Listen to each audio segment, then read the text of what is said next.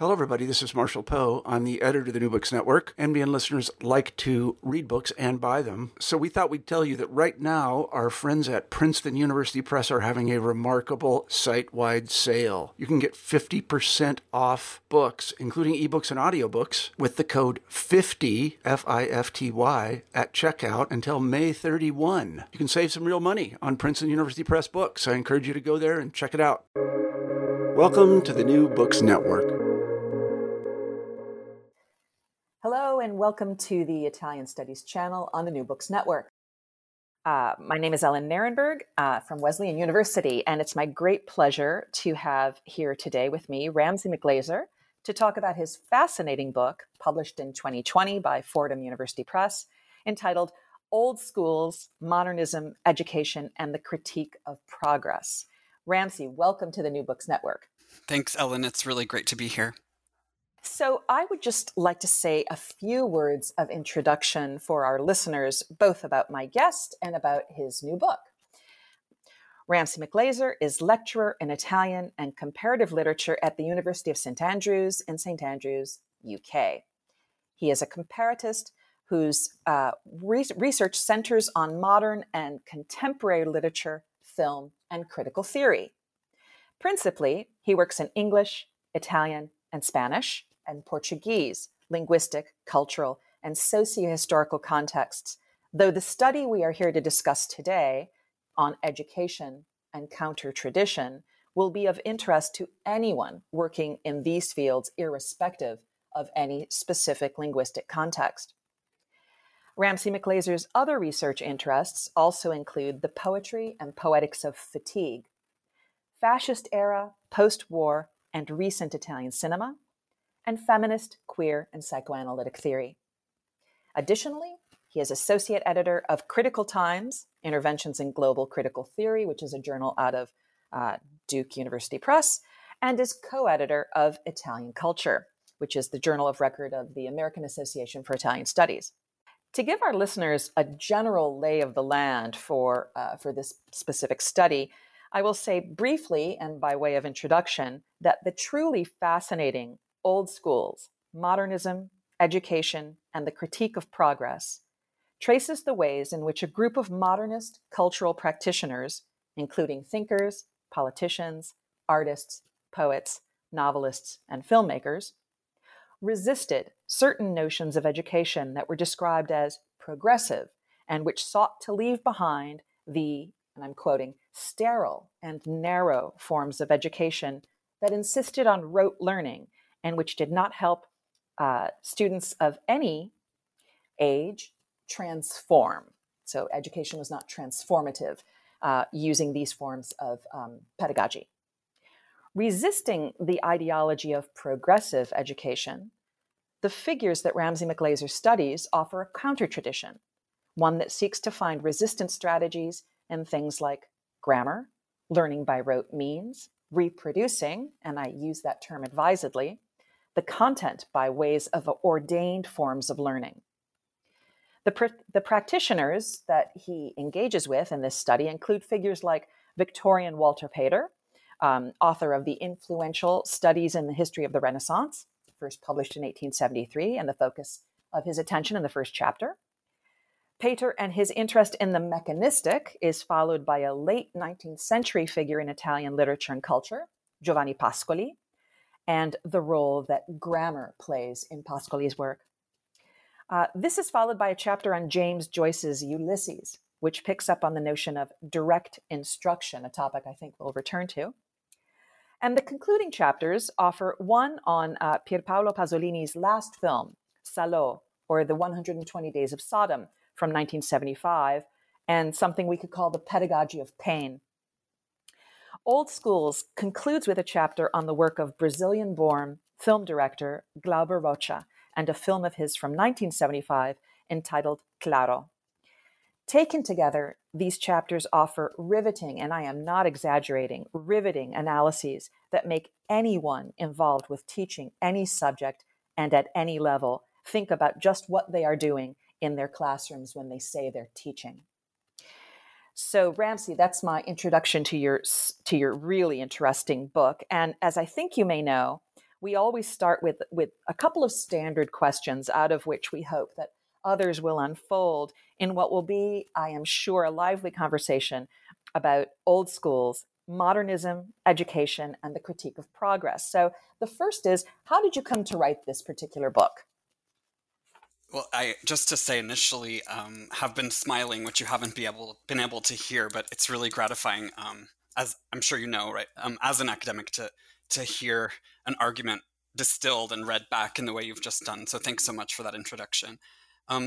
I think of the book as having emerged from two sets of roughly simultaneous readings I was doing in graduate school. So this book began as a dissertation.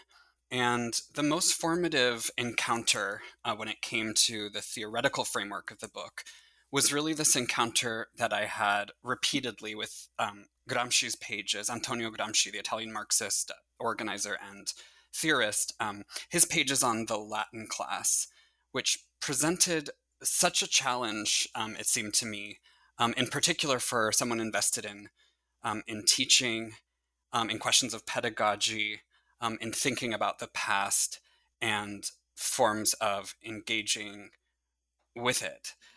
So Gramsci argued, in response to a set of educational reforms undertaken by the fascist regime, that something was lost when this apparently good thing happened, right? So the fascist Minister of Education, Giovanni Gentile, was also an influential theorist of education, and he's someone I engage with at several points in the book.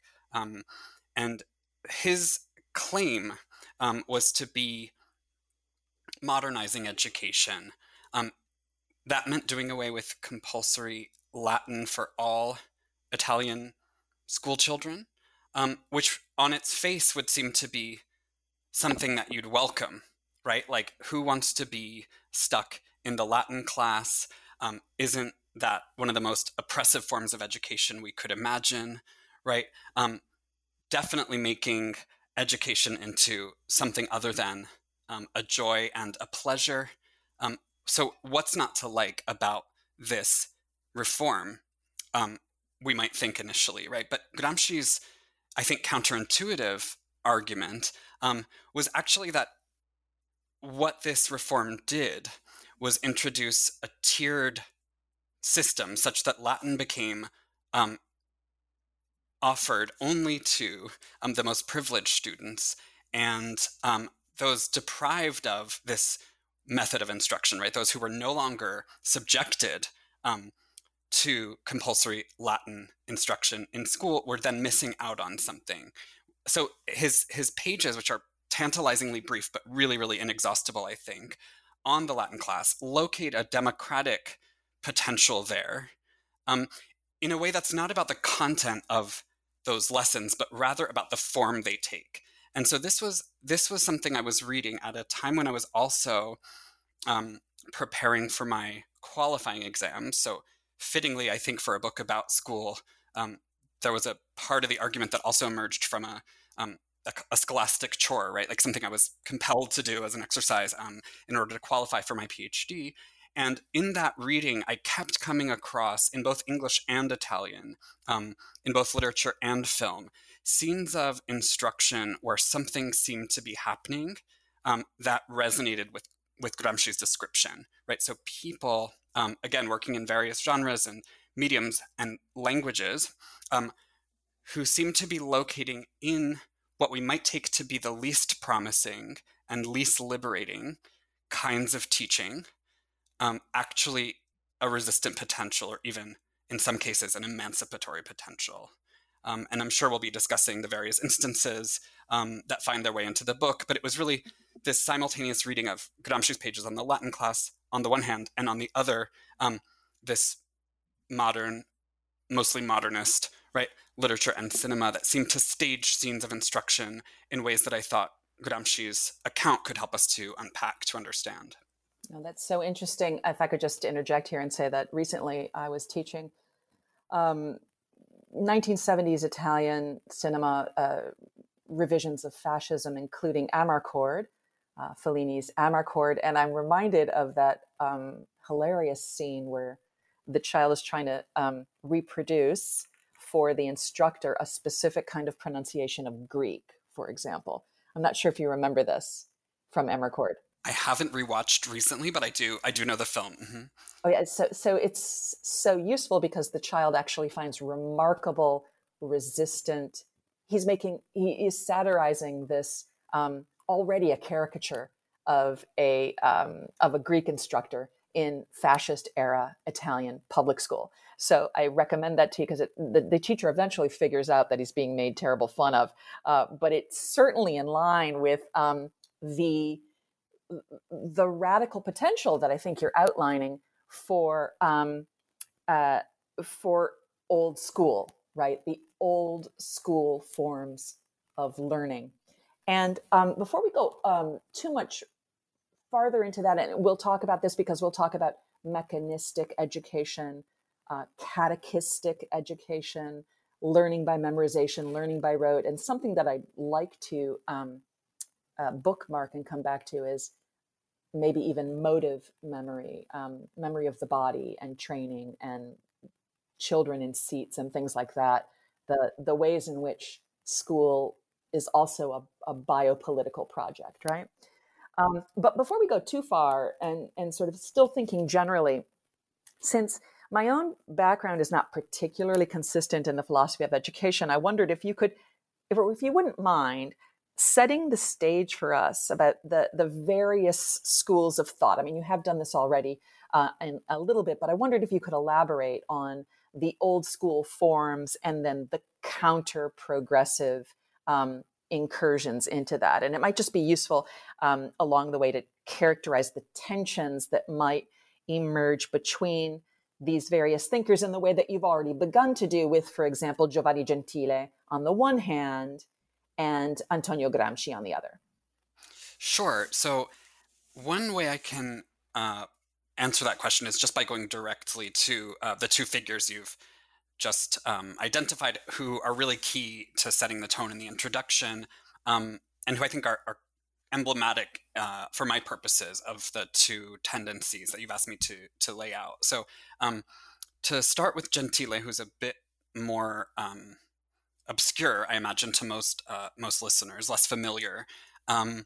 He was an idealist philosopher, right? And so his understanding of the distinction between education on the one hand and instruction on the other was informed by a long engagement with Northern European philosophy, right? So with German idealism, for example, and also differently and a bit less directly with the work of Rousseau as it informs, right, that German idealist tradition. And so within this tradition, if we think about Fichte's addresses to the German nation, for example, where they're really harrowing and quite stunning pages on instruction in dead language as opposed to teaching in the vernacular, right?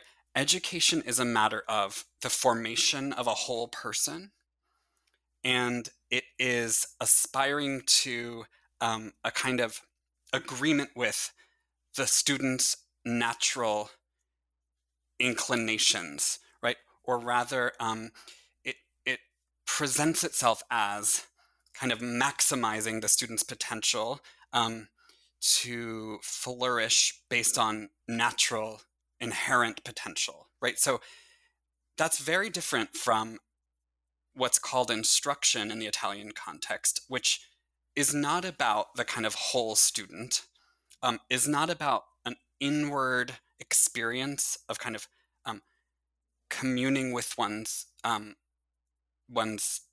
lessons, right? The things one reads or the things one hears in a classroom. It's instead about repeating back what you've crammed, right? Studied by cramming the night before, right? Or reproducing, as you say, a word we obviously want to come back to, right? Reproducing forms of knowledge that are transmitted in uncreative and constraining ways, right? So here's what I mean when I refer to the kind of apparently unpromising traditions of the old school, right? Gentile's pages on instruction are really trashing it, right? Are saying, look, we have been in the habit of privileging these old school forms. We Italians, right, like haven't graduated from those methods. We still give pride of place to Greek and Latin. And so Italians aren't becoming fully equipped modern citizens, right? They aren't becoming whole persons, right? They're not integrating what they learn into their sense of themselves and their place within the nation. Now, to be very clear, I am not suggesting that because Gentile drew inspiration from these progressive theories that he was progressive, right? And I'm certainly not suggesting that, as the example of Fellini you've referred to already indicates, right? I'm certainly not suggesting that under fascism, in a classroom, you'd be, like Rousseau's Emile, right? Just like, out in the world and looking at butterflies, right? Or communing with what was being taught. I think instruction, of course, remained in practice the center of Italian public education. But I think, is Gramsci who teaches us to ask the really key question, that's an ideological question and theoretical question, which is, what does it mean about the progressive educational tradition that it was available for that kind of co-optation, right? What does it say that these, to use Gramsci's characterization, right, these liberal and Rousseauvian, right, or Rousseauist ideas were amenable to fascist idealization or mystification, right? That they could be used to underwrite democratic-looking reforms, or reforms that could be mistaken for democratizing the abolition of compulsory Latin and Greek, but that were in effect radically anti-democratic, right? So that becomes Gramsci's question. And then, I mean, there's a lot more to say about the ways in which Gramsci paves the way for the pedagogy that I call counter-progressive, which in most cases is not actually a matter of teaching done by a teacher, but is about this mediated engagement with instruction in that disparaging sense, right, where it's transvalued, right? It's recognized as actually affording more than people like Gentile thought, right, in literature and film in particular. You know, if you were sitting across from me instead of remotely located across a microphone and the Ethernet and all sorts of things, you would see me nodding vigorously, but trying not to say things like, I so see what you mean, vocalizing those types of things, because it resonates so strongly with so many conversations we have, particularly for those of us who are located in the humanities, and particularly within the humanities, those who are located within literary cultures, the study of literary texts, and especially those literary texts that require study of foreign languages for an Anglophone world like North America and like the United States. And so I'm so struck by the notion of Gramsci saying, if I've got this right, that if you dispense with Latin and Greek for everyone, and it only becomes the province of those people who have the time to sit around, those people who have the money, those people who are in the sociological conditions that permit them to have the kind of transformative, spiritual engagement with education, then we are really depriving students not so much of what is boring, although you do say things that are interesting about boredom and disattention, right? About the space in which students' minds wandering, perhaps when they're going through verb conjugations, which if you don't do your verb conjugations, you cannot speak another language, right? Excepting, of course, American Sign Language or assigned language, of course. But I'm not talking about that so much. So what would you say about that? I mean, am I on the right track with understanding sort of the quid of what you're interested in getting at? Is that it's not so much about the uncovering or having the student-centered notion of what students want, so as providing students, all students, with the chance to experiment with those forms. I guess my questions, it's pretty nebulous, but I'm wondering what your response is to some of those comments. Yeah, no, that's exactly, I think, the direction I wanted to take, right, is to ask, yeah, what do students miss when they're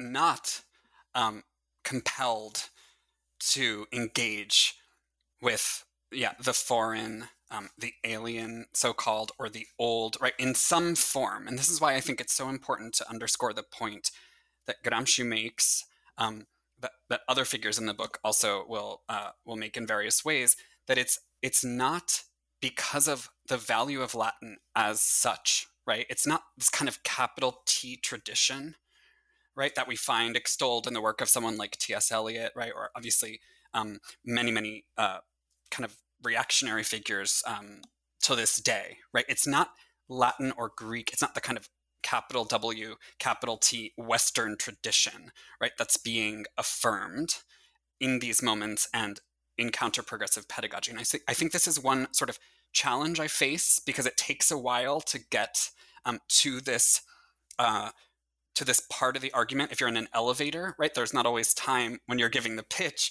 right, to get here, right? And so people, I think, come away from a brief description sometimes with the idea that it's a kind of study of reactionary projects, or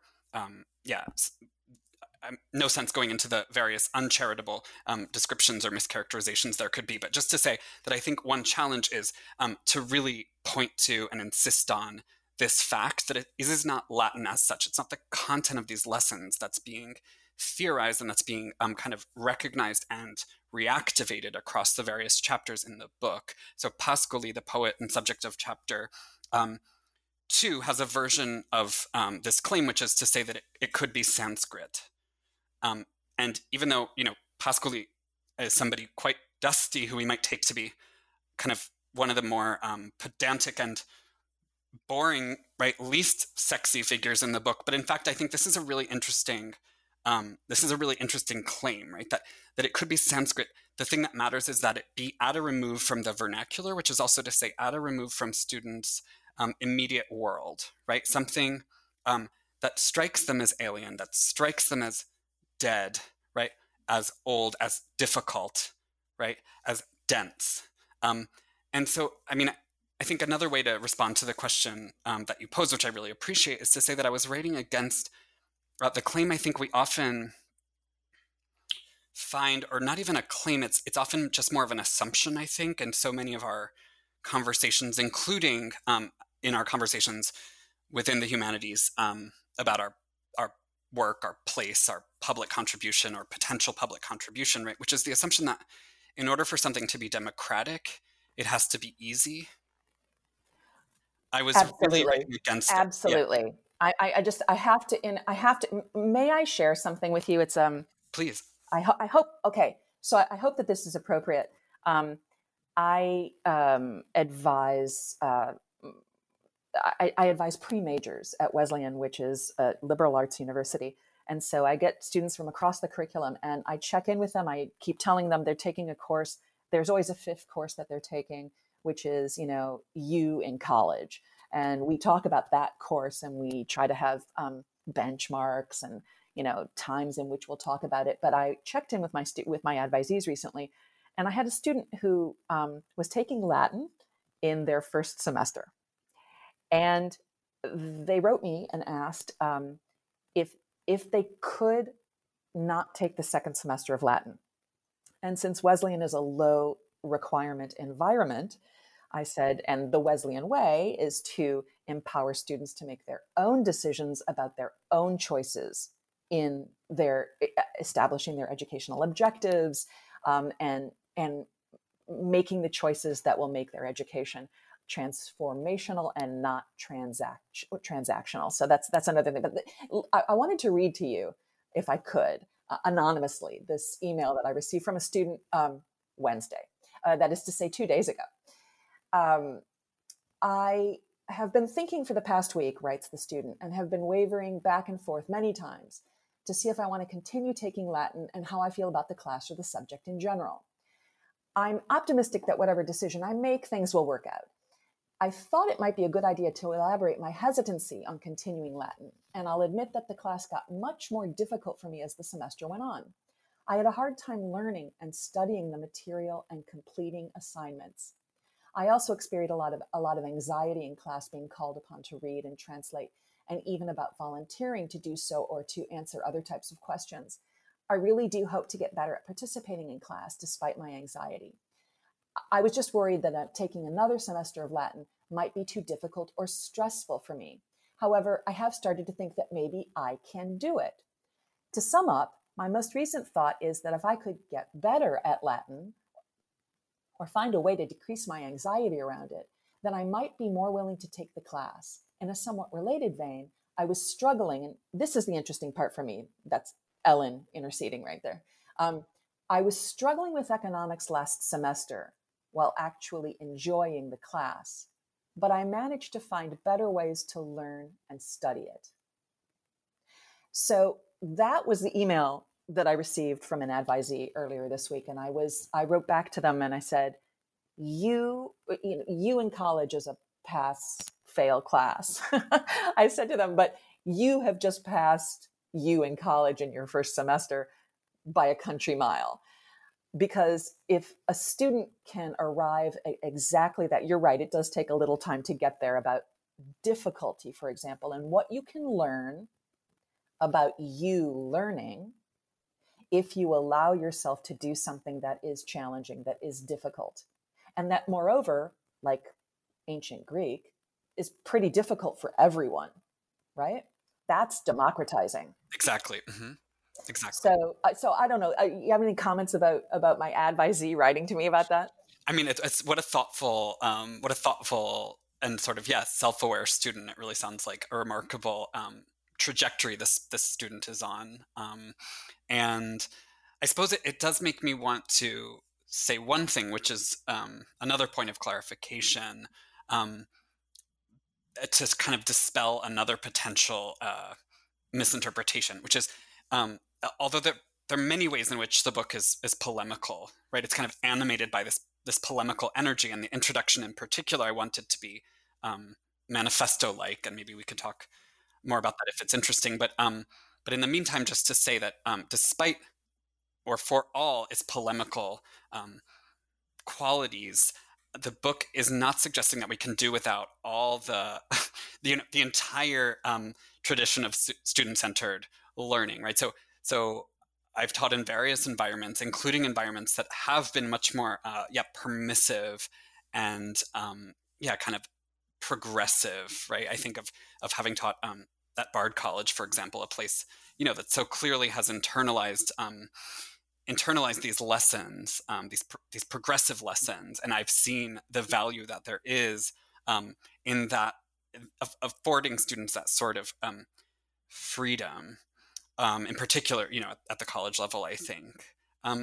So it's not at all a kind of like call to do away with every form of teaching other than the oldest, right, and most frustrating, least accommodating to students, cruelest when it comes to its capacity to generate anxiety and frustration and so forth. It's not that at all. It's really, again, thinking in concert with or in conversation with people like Gramsci about what happens when student-centered teaching becomes hegemonic and older methods, non-modern methods, right, that do not center on the individual student and do not privilege things like play, spontaneity, curiosity, fun, again, inwardness, right, integration. What happens when those are, to borrow a phrase from myself, right, just cast onto the trash heap of obsolescence? Like, what are we potentially going without when we think we can simply dispense with all of that, right? With everything associated with these traditional forms of instruction. And I think this might be a way of also returning to a question of yours that I left, a sub-question within a question that I left unanswered some time ago, which is about the tensions between the various figures, educational theorists in particular, that I engage with, or whom I engage with, whose work I engage with throughout the book. And so just to clarify that, I'm aware that progressive education and progressive pedagogy are capacious, right? Even contested phrases, right? Contested terms, that there isn't a settled definition of either. And I deliberately deploy those capacious categories in order to group together thinkers who might not be thought together, who might not be read together typically, right? So I won't do too much of this, but maybe just to read a few of my own sentences in case this is clarifying. No, absolutely. Please do. Please go ahead. Great, thank you. So from a footnote where I'm explaining why I consider diverse educational theories and practices progressive, I just say I do this not to elide the differences between, say, Rousseau and Gentile, or John Dewey and Paulo Freire, whose liberatory or critical pedagogy, discussed in Chapter 5, is often distinguished from Deweyan and other liberal progressive models. My aim is instead to draw attention to the premises, priorities, and polemical targets that these various approaches share. And I continue, all present themselves, for instance, as modernizing and humanizing alternatives to an old school whose methods are characterized as mechanical, rote, repetitive, uncreative, constraining, oppressive, and even deadening. So it's the consequences of that characterization and what it might leave out. In other words, what the affordances of the old school might be that don't find their way into that description, right? That characterization or caricature that I'm really interested in throughout the book. Yeah, and if I could just say at this point that the thinkers and the practitioners that you're engaging with in the modernist tradition coming out of the avant-garde, located, let's say, from 1873 in the publication of Pater's Studies in the Renaissance to around 1975 when you conclude with Pasolini and Rocha, I wanted to say that there is tremendous present contemporary currency to these arguments. They are, I find, they are spectacularly important for us to consider, especially perhaps in the field of the humanities, where there is something about the transmission of knowledge and of the way, well, all fields are that way. What I mean to say is a lot of value is placed on the history of the transmission of knowledge. And so to draw this to give a really concrete example, that there is great utility in being non-utilitarian about education. And the reason, I think, if I follow the arguments that you're making in your book, it is to say that in precisely the kinds of catechisms, mechanisms, rote, memoratio, imitatio, these kinds of very old school methods, there are possibilities for students to play. And I mean that in every sense of the word. And we've come to understand that our classrooms are supposed to be quote unquote student centered, that students are supposed to identify the hallmarks of a progressive ideology of education, which include play and spontaneity and student-centered classrooms and interactivity, participatory learning. All of those things are really important. And I think we should shout out to our classicist colleagues, because some of them have the most, shall we say, current pedagogical methods of engaging students in the study of Latin, including the colleague, no doubt, that taught the student, my student, my advisee, who wrote that email, right? But that there is something really important to presenting students with challenges that they can engage in, puzzles that they can figure out how to how they solve them, where their creativity is. And I just wanted to say that, lest anyone think reading your book that these are somehow necessarily bound in the tradition of idealistic philosophy and ending somewhere in the 1970s. Au contraire, I mean, they are so current right now. I think that, as I say, I really do believe that if we're not asking ourselves these questions when we say we are teaching, then I wonder what it is that we are doing.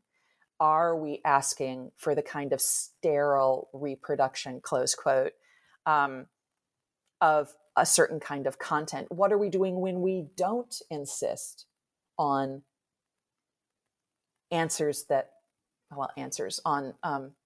arguments that make sense, that are consistent with the subjects that we're teaching? I mean, I think I don't want to talk too much about this because this is, because I could go on at length about this, but I just wanted to say that there's tremendous currency to the arguments that you're advancing in Old Schools.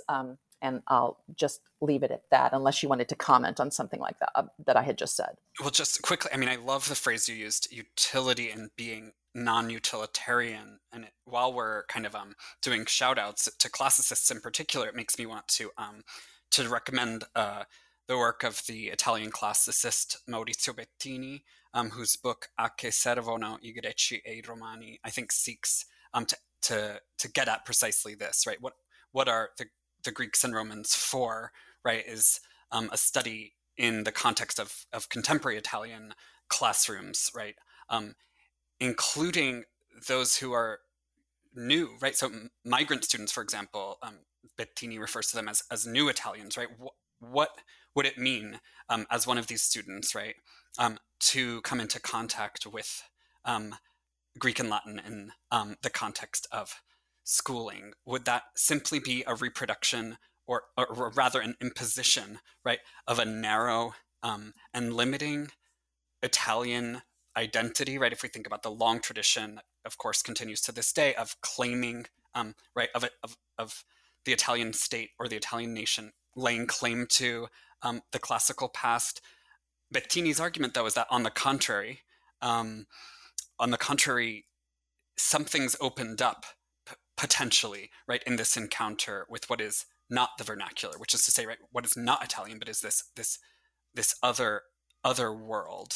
And there too, I think it's interesting to note that it's not a kind of proprietary claim about the specialness of the Romans or the Greeks, right? On the contrary, it's almost as if these are a placeholder. I mean, not quite, because of course there can never be a contentless transmission, right? I mean, you can never fully bracket out content and only be doing form in the classroom, as I think we know, right?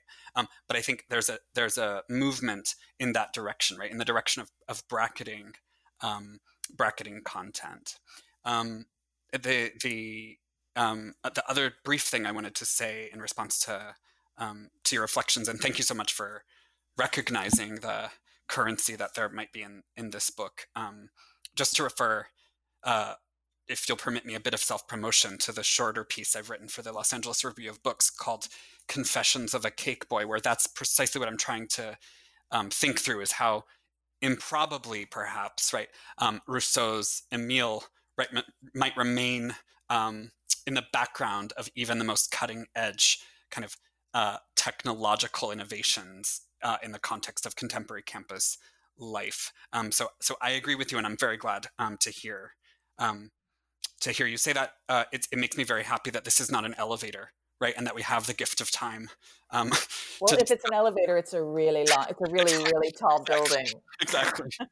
We've had plenty of time to talk about it. No, but we're not done yet, because I wanted to, if I could take a step back and get a little macro, I wanted to say that, as I read your book, Old Schools, I felt at its heart like a pulse, a nexus of questions that kept recurring to me. And they were like this. There's 3 of them, but they each have sort of 2 parts. So what is education? How does it differ from instruction? So you've talked a little bit about that when you talked about how fundamental Gramsci is in your thinking here. What is education for, if anything? And what does it mean to ask the question, what is education for? And then finally, who is education for? And what are the stakes of that particular question? That is percolating through everything that you examine in the chapter on Pascoli, in your chapter on Joyce, in your chapter on Pasolini, which I really want to get to before we conclude, because if we could get into conversation with Pasolini, you take on. We haven't talked about the late aspect of the works that you are engaging with, that they tend to come later in the practitioners' careers, which I think is a really interesting premise. But Pasolini's last film, Salo, or the 120 Days of Sodom, and the notion of learning and pain. I presented a more anodyne version of that, which is to say that there's a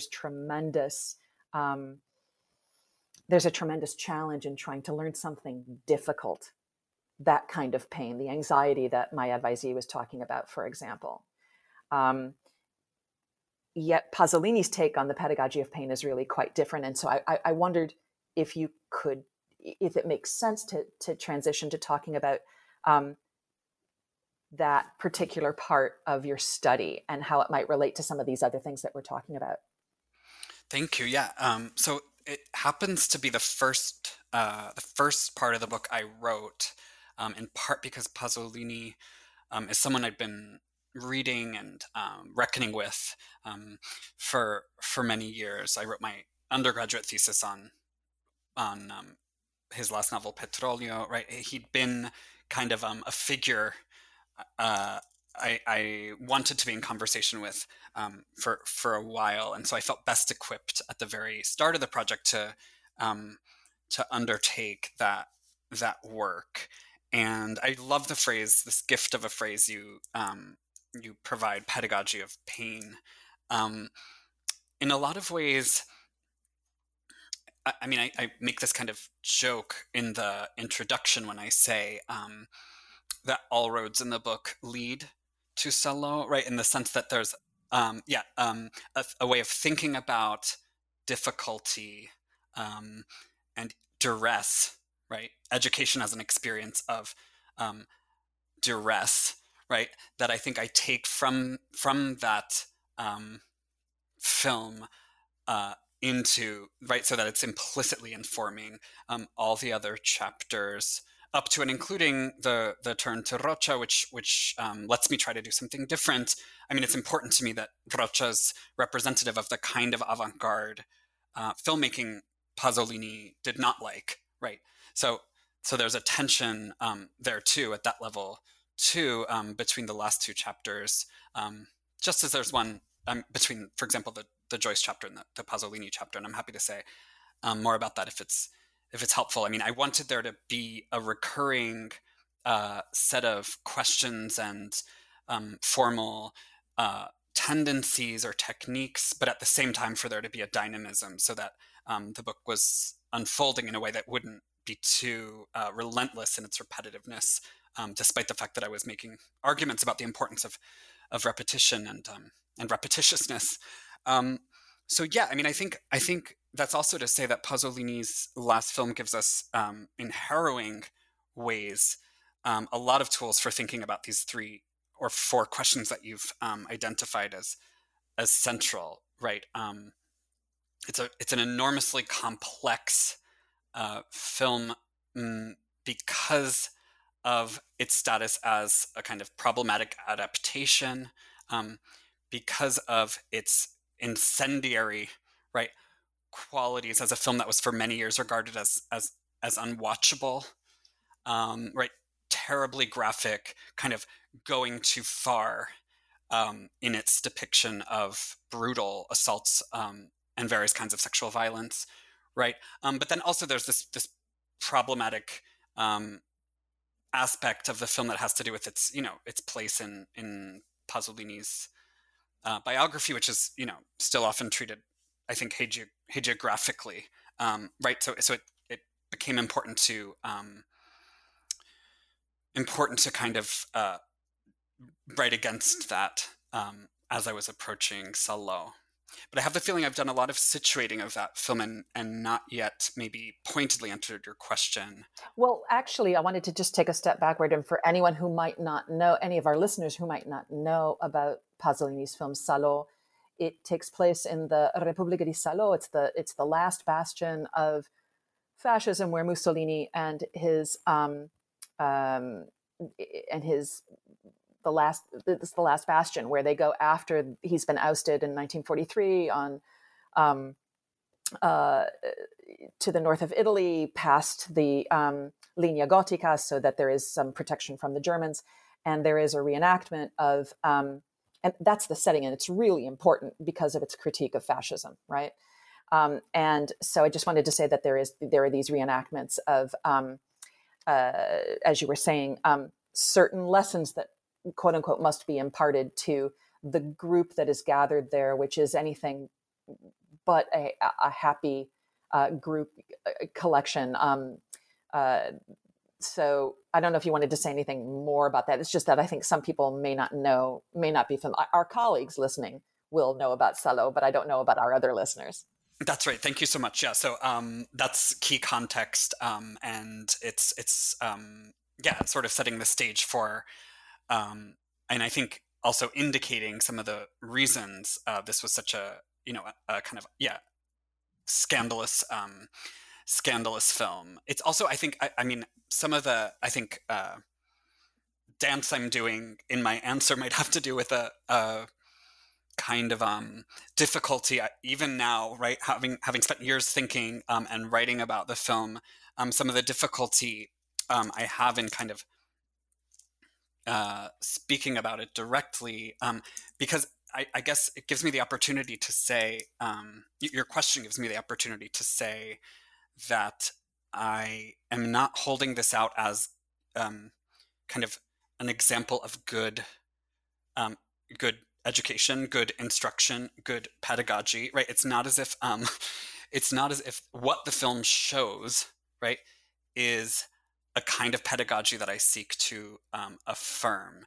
Instead, what I'm trying to think long and hard about in the chapter on Salo is why the film asks us to revisit these scenes of not just teaching, the kind of teaching that in these assemblies, right, in these group gatherings where songs are sung and stories are told, not just teaching in these scenes, but also outright torture, right? Like, why is he asking us in 1975 to revisit this republic, this kind of last redoubt of fascism, and making the experience of that return so relentless and so brutal, right? And at various levels, right? I mean, one thing that I think is interesting about Salo is it's actually boring. Like, for all its sensational kind of in your face, graphic depictions of violence of various kinds, it's actually pretty boring in its unfolding, is my strong sense, right? Yeah, I just wanted to add, I don't mean to interrupt, I just wanted to add that, with regard to that particular moment, it also might be really important to mention at least two other films that came out around the same time having to do with the revision of fascism, one being Liliana Cavani's The Night Porter, and the other being Lina Wertmüller's Pasqualino Sette Bellezze, or Seven Beauties, simply to say that the topos, or the setting of fascism for the working out of historical memory, was not visited only on Pasolini's shoulders with this film. So it is part of a cadre of other films, including still others like Capot, for example, which would be another example, Pontecorvo's Capot. But it wasn't alone. So it was really part of a whole historical moment, I think, in the mid 1970s. Not to diminish Pasolini's unicity in his treatment, but I would not call either The Night Porter or Seven Beauties a dull film, for example. And exactly. The boredom is so interesting, which also leads us back to what does one think about when one is bored? for example, during a catechism that could be considered boring, or a lecture that could be considered boring. What are we doing when our mind goes out, but our body stays stationary, if it is, right? Staying stationary, watching, listening, not participating. It seems to me really crucial that tallies, or in some ways corresponds to the kind of boredom that you're talking about. Thank you. Exactly. Yeah. And so the question then becomes, right, why was it so important, not just as a matter of, historical accuracy, right, or representation, but as an experience we undergo, right? Why was it so important for the film to be as rote, right, and repetitious as it is, right? Unlike, why was it not leavened by humor? I mean, there are occasional instances you could locate of very, very dark humor, but I think Wertmüller's Pasqualino Sette Bellezze is really instructive as a kind of contrastive example, right, or counterexample, where there's a kind of bleak humor that keeps, I don't know if you'd exactly say leavening our encounter with the film, but it's involving us in the film as spectators in a way that I think the spacing out that we want to do, if only to protect ourselves from what's on screen, right? Like if only to kind of shield ourselves from the difficulty of the encounter with Salo, right?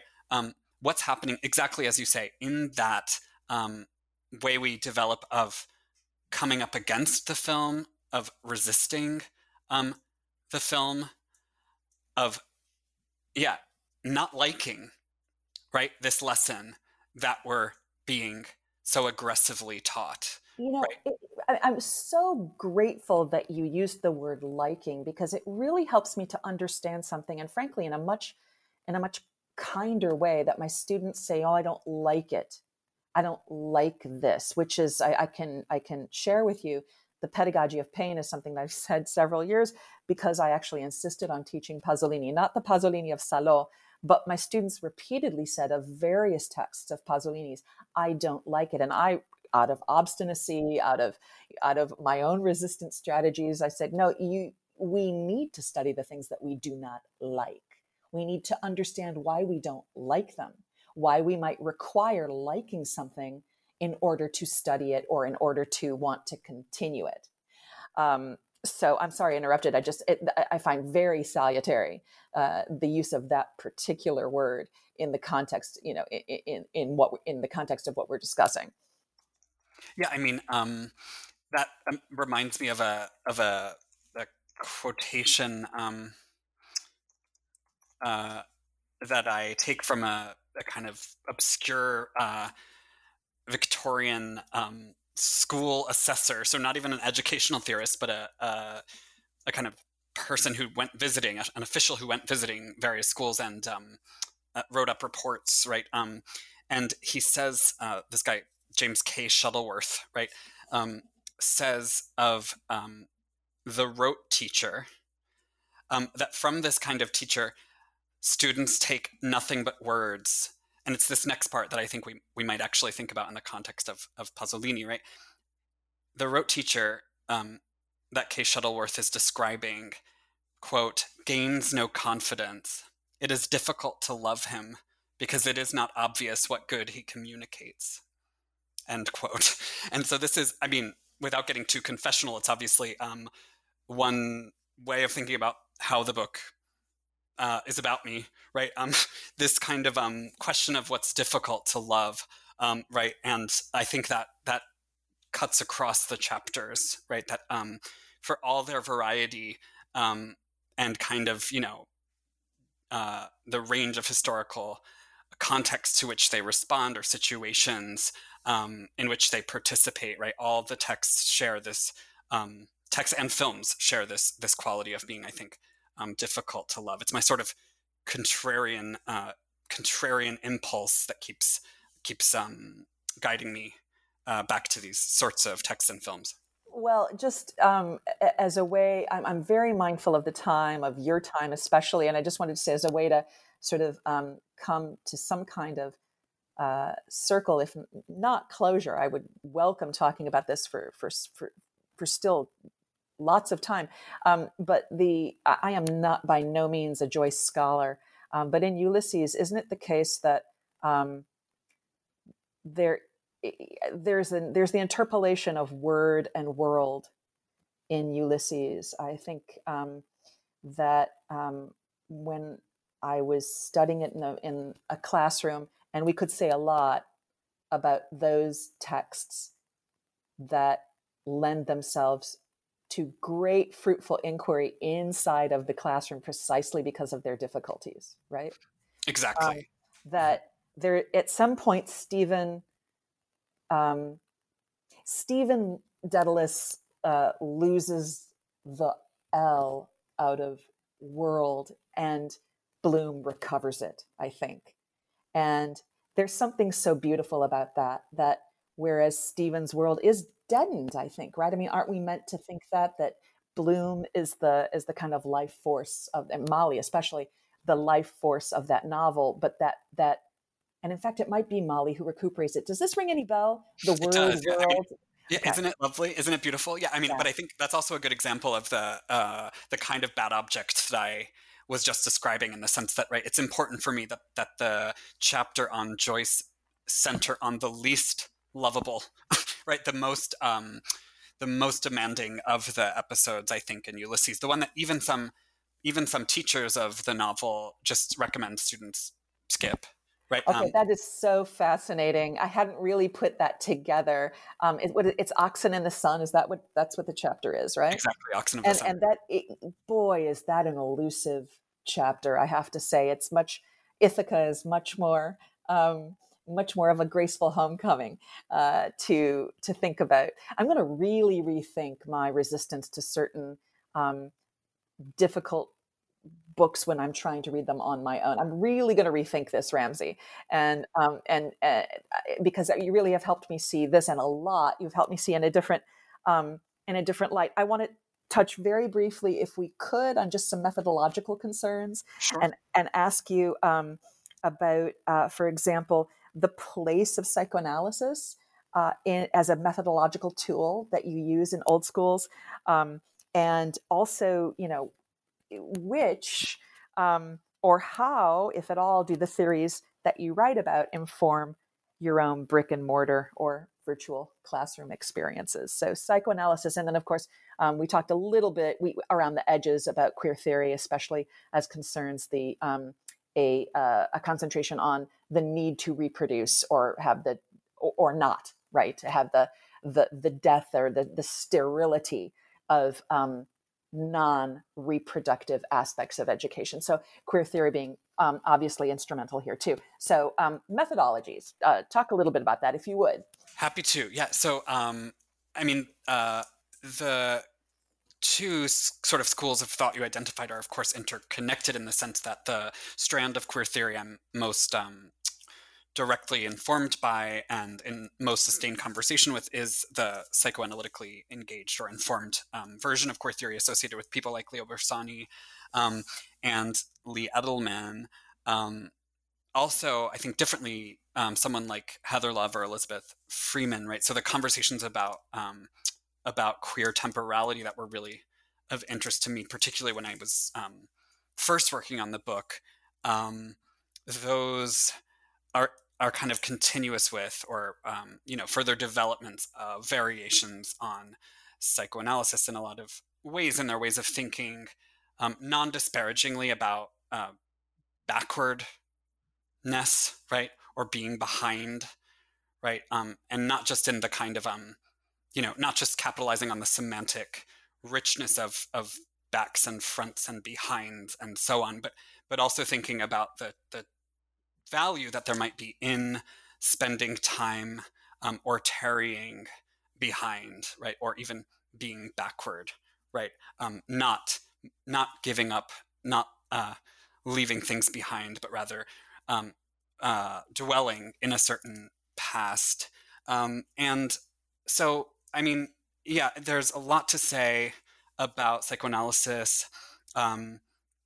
It's kind of hard to know in some ways where to start, but I can revisit maybe the first answer I gave to your first question that had to do with the origins of the project. And so I mentioned that reading Gramsci was formative for me, but also that reading the various returns of scenes of instruction in modernism, right, modernist literature and film, was also formative. And one of the examples I had in mind when I gave that answer was Auden's poem that I quote in my introduction. He pays tribute to Freud, whom he says, and I'm quoting, "wasn't clever at all. He merely told the unhappy present to recite the past like a poetry lesson." And that to me is very beautiful because perhaps surprisingly, right, reciting the past, right, in a kind of rote way is there brought into relation or even made to coincide with analytic work, right, with the cure, right, with psychoanalysis, which could also be understood, right, if we think about the stress placed on working through, right, as a progressive, right, mode, right, or a kind of progressive or progress-driven undertaking, right? You go to analysis not because you want to be stuck in the past, but rather because you want other possibilities to become open in your life, right? The symptom that drags you down and that encodes the bad past, which is language that comes up for me in my chapter on Pasolini, right? The symptom that encodes that bad past is not something you want to sustain an attachment to or continue to suffer from, but whether you know it or not, right? Whatever relation you have, access you have to that symptom as symptom, right? Like on some level you want to get over it, right? Stop suffering from it or suffer less, right? And so of course, progress in that sense, right? In the sense of doing something else, right? Is the goal, is the aim of an analysis. But I think Freud, in rich and strange and beautiful ways, keeps reminding us that cannot happen unless you recite the past, to borrow Auden's phrase again, right? Which is to say, unless you revisit, return to, relive, reenact, right? The episodes, right? The relations that led to the formation of that symptom and the persistence of that suffering to begin with. And so it's in that sense, the sense of kind of insisting on the need for, right, and the importance of returns, reenactments as indispensable to working through, right? That psychoanalysis, I say, is one model of the counter-progressive in the sense that my book tries to develop. And do I have time? Sorry to cut you off. Do I have time for the answer to the classroom question, or if not, absolutely. Oh, great. Yeah. So, it's a question I often get asked and that I love because it, again, gives me the opportunity to provide the clarification to the person in the elevator who may walk out of that elevator with the wrong idea. Speaking of symptoms, this fear of the person in the elevator clearly occupies an outside space in my mind. But in any case, I like the invitation to clarify that I am not arguing that we should simply go back to the old school in our own teaching as modernists, as film scholars, as humanists, what have you, right? That said, I do think that there are some techniques that I have tried to use in the classroom that I would say are continuous with some of the thinking that the educators I write about in the book are doing. And I have in mind, for example, the reading aloud of poetry in the classroom. This can also work with a passage of prose, but I think in particular with poetry, whether in English or another language, or both for that matter, right? To create space in the classroom for not quite a reverential, right, but at least a repeated reading of a poem, even if it seems like everyone's impatient to to get to the payoff, right? Or to get to the article that you also assigned with Emily Dickinson, right? To create space in the classroom for the poem itself and to let students hear the difference that there is in each iteration, right? Whether because it's being read literally by a different student in a different voice, or because something's being perceived collectively that wasn't perceived the last time you read through, as happens, as we know, in poetry all the time, right? I really think this is important as non-utilitarian, to go back to your phrase, right? As non-utilitarian as this is, right? It seems like a kind of squandering of time and students' attention, but I really stand by the idea that this is an important part of what we do when we teach poetry, right? Or when we teach literature more generally. Oh, I think that's so wonderful to remember, that there is the gift of that time, to get back to the temporalities that you were discussing earlier, that the time that we take together to build that classroom conversation is a gift. It is necessary, but it is nevertheless also supplemental in some way, that it's important to remember that we have to carve out the time for those kinds of enunciations, and in a common space and in a common time. I mean, I know from my colleagues' recent experiments with theater that you can do theater covidiously, remotely. Interesting things are happening, but there is also something to be said for the in real time togetherness of that particular project.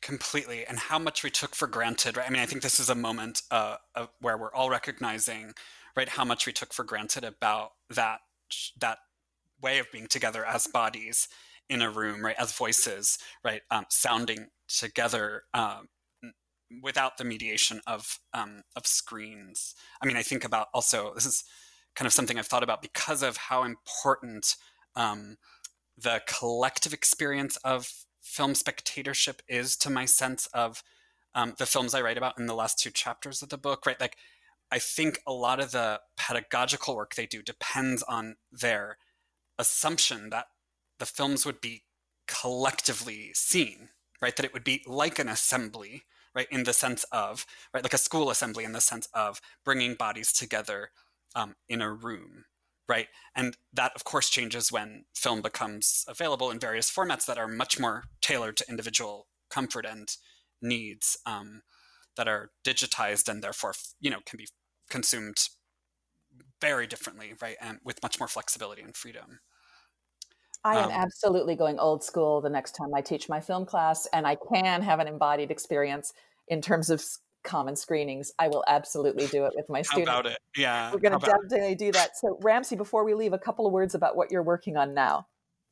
Sure. Yeah. So I am in the early stages of work on a book that thinks not about preserving institutions, if only to transform them, as Old Schools does, but rather about the meaning of dismantling institutions, or the meaning of abolition, right? So the project is about the work of Franco Basaglia and other of his collaborators associated with Italian anti-psychiatry, which is also known, I mean, that's kind of a problematic designation.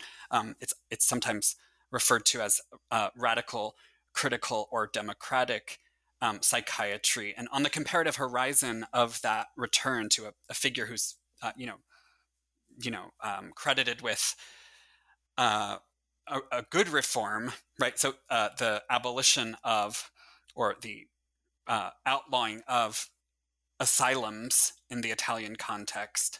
On the comparative horizon, though, are conversations happening closer to home, which is to say, in the United States, though not only there, about the meaning of abolition and what it would be to build a world without prisons, detention centers, and policing. So the suggestion is not that these abolitionist conversations need to revisit Basalia, right, as an instance of kind of abolition, right, or a case of successful abolitionist organizing. But I think both conversations have the potential to speak to one another, and we might appreciate Italian anti-psychiatry differently if we read it in this kind of comparative way. And likewise, there might be things to learn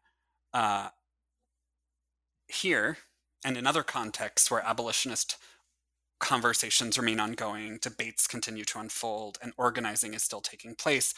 If we do look at this history of abolition, and another dimension to the project has to do with thinking about the literary dimension of Basalia's work and of anti-psychiatry more generally. So something of a sequel to Old Schools that also,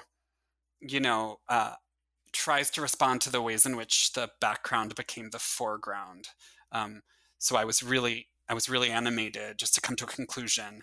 I was really animated writing Old Schools, as I think you've already hinted at, right? Animated by a kind of optimism of the will, or a sense that as someone doing the humanities today, right, it was really important to make the case for the importance of what we might take to be outmoded, right? What's unfashionable, what's old, what's obsolete, right? What's non-utilitarian, what's out of sync with the times. And that defense took the form of, a book about the case for preserving institutions, if only in order, again, to radically transform them, or to preserve their radical potential, the potential for subversion that there is within them.